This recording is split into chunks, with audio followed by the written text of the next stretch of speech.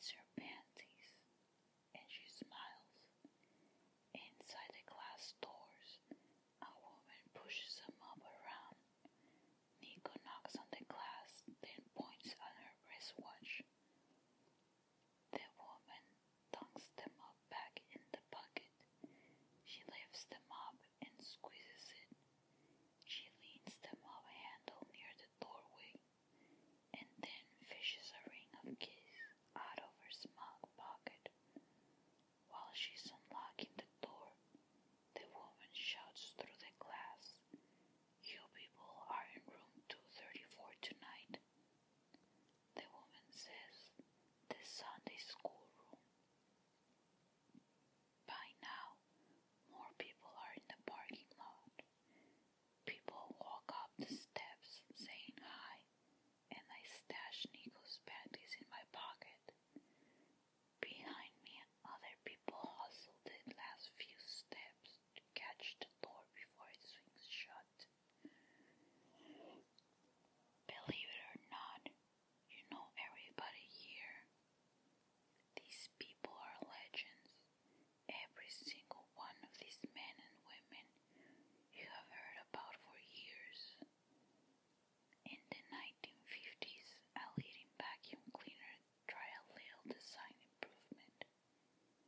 It added a spinning propeller, a razor-sharp blade mounted a few inches inside the end of the vacuum hose. Rushing air will spin the blade, and the blade will chop up any lint, string, or pet hair that might clog the hose. At least that was the plan. What happened is a lot of these men raced to the hospital emergency room with their dicks mangled. At least that's the myth. That old urban legend about the surprise party for the pretty housewife, how all of her friends and family hid in one room, and when they burst out and yelled "Happy Birthday," they found her stretched out on the sofa with the family dog, licking peanut butter from between her legs. Well, she's real. The legendary woman who gives head to guys who are driving. Only the guy loses control of his car and hits the brakes so hard the woman bites him in half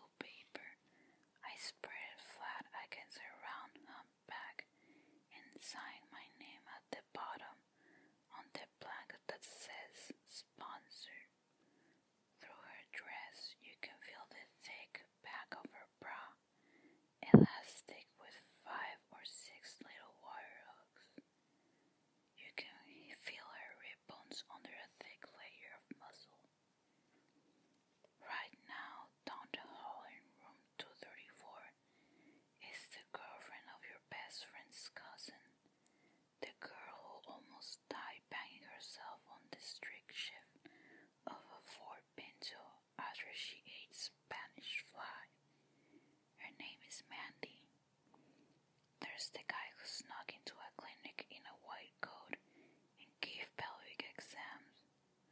There's the guy who always lies in the motel room, naked on top of the covers with his morning water, pretending to sleep until the maid walks in. All these rumor friends of friends of friends, they're all here. The man crippled by the automatic milking machine, his name is Howard. The girl hanging naked from the shower curtain rod, half dead from autoerotic asphyxiation. She's Paula, and she's a sexaholic. Hello, Paula. Give me your subway fillers, your trench coat flasher.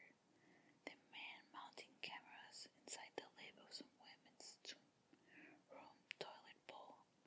The guy rubbing his semen on the flaps of deposit envelopes at automatic tellers. All these peeping toms. The nymphos, the dirty old man, the restroom lurkers, the handballers. All these sexual boogeymen and women your mom warned you about. All those scary cautionary tales. We're all here, alive and unwell. This is the 12-step world of sexual addiction. Compulsive sexual behavior. Every night of the week, they meet in the back room of some church, in some community center conference room. Every night, in every city. You even have virtual meetings on the internet. My best friend Danny. I met him at a sexaholics meeting. Danny had got up to the point where he needed to masturbate 15 times a day just to break even. Anymore, he could barely make a fist, and he was worried about what all the petroleum jelly might do to him in the long term. He'll consider changing to some lotion, but anything made to soften skin seemed to be counterproductive. Danny and all these men and women you think are so horrible or funny or pathetic, here's where they all let their hair down. This is where we all go to open up. Here are prostitutes and sex criminals out on a 3-hour release from their minimum security jail, elbow to elbow with the women who love gangbangs and men who give head in adult bookstores. The hooker reunites with the John here. The molester faces the molester.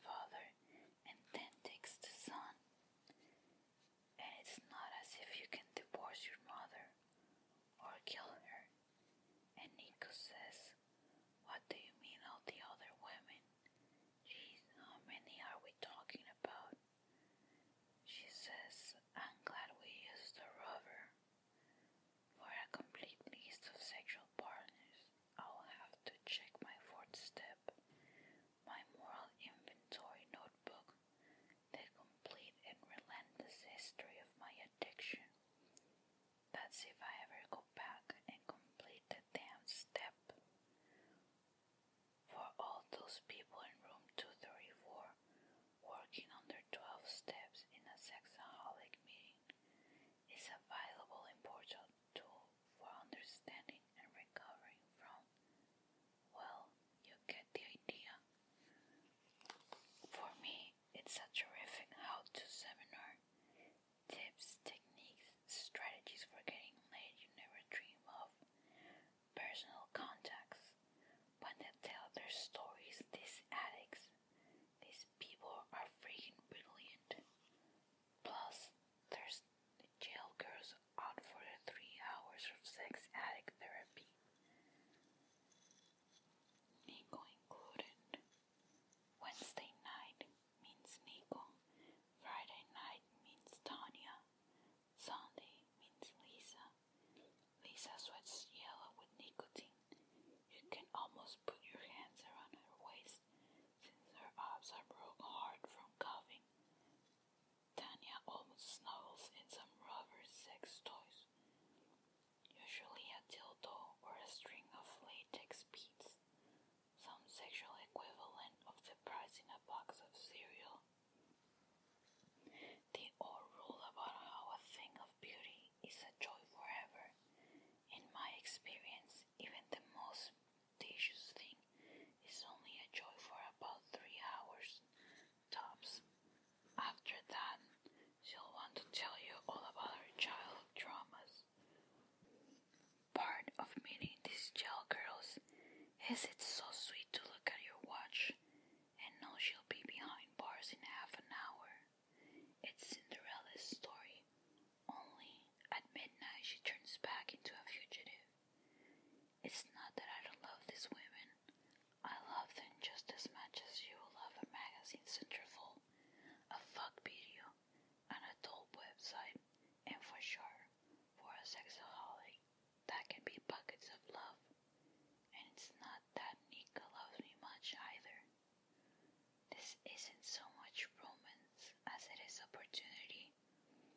You put 20 sexaholics around the table, night after night, and don't be surprised. Plus, the sexaholic recovery books they sell here is every way you always wanted to get laid, but didn't know how. Of course, all of this is to help you realize you're a sex junkie. It's delivered in a kind of, if you do any of the following things, you might be an alcoholic kind of checklist. Their helpful hints include: do you cut the lining out of your bathing suit so your genitals show through it? Do you leave your fly or blouse open and pretend to hold a conversation in glass telephone booth, standing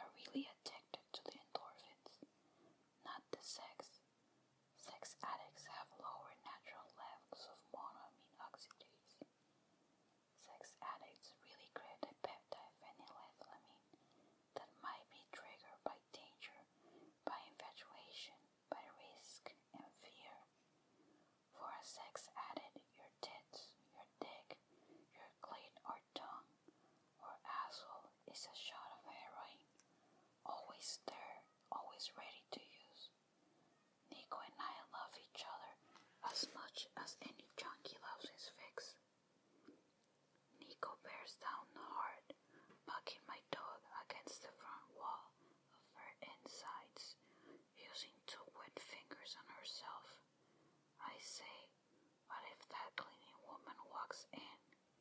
And Nico stirs me around inside herself, saying, oh yeah, that would be so hot. Me, I can't help imagining what kind of big shining butt print we're going to polish into the waxed tile. A row of sinks look down, fluorescent lights flicker, and reflected in the chrome pipes under each sink, you can see Nico's throat in one long straight tube. Her head thrown back, eyes closed, her breath panting out at the ceiling, her big flower print breast. Her tongue hangs off to one side, the juice coming off her scalding hot. To keep from triggering, I say, what all do you tell your folks about us? And Nico says, they want to meet you.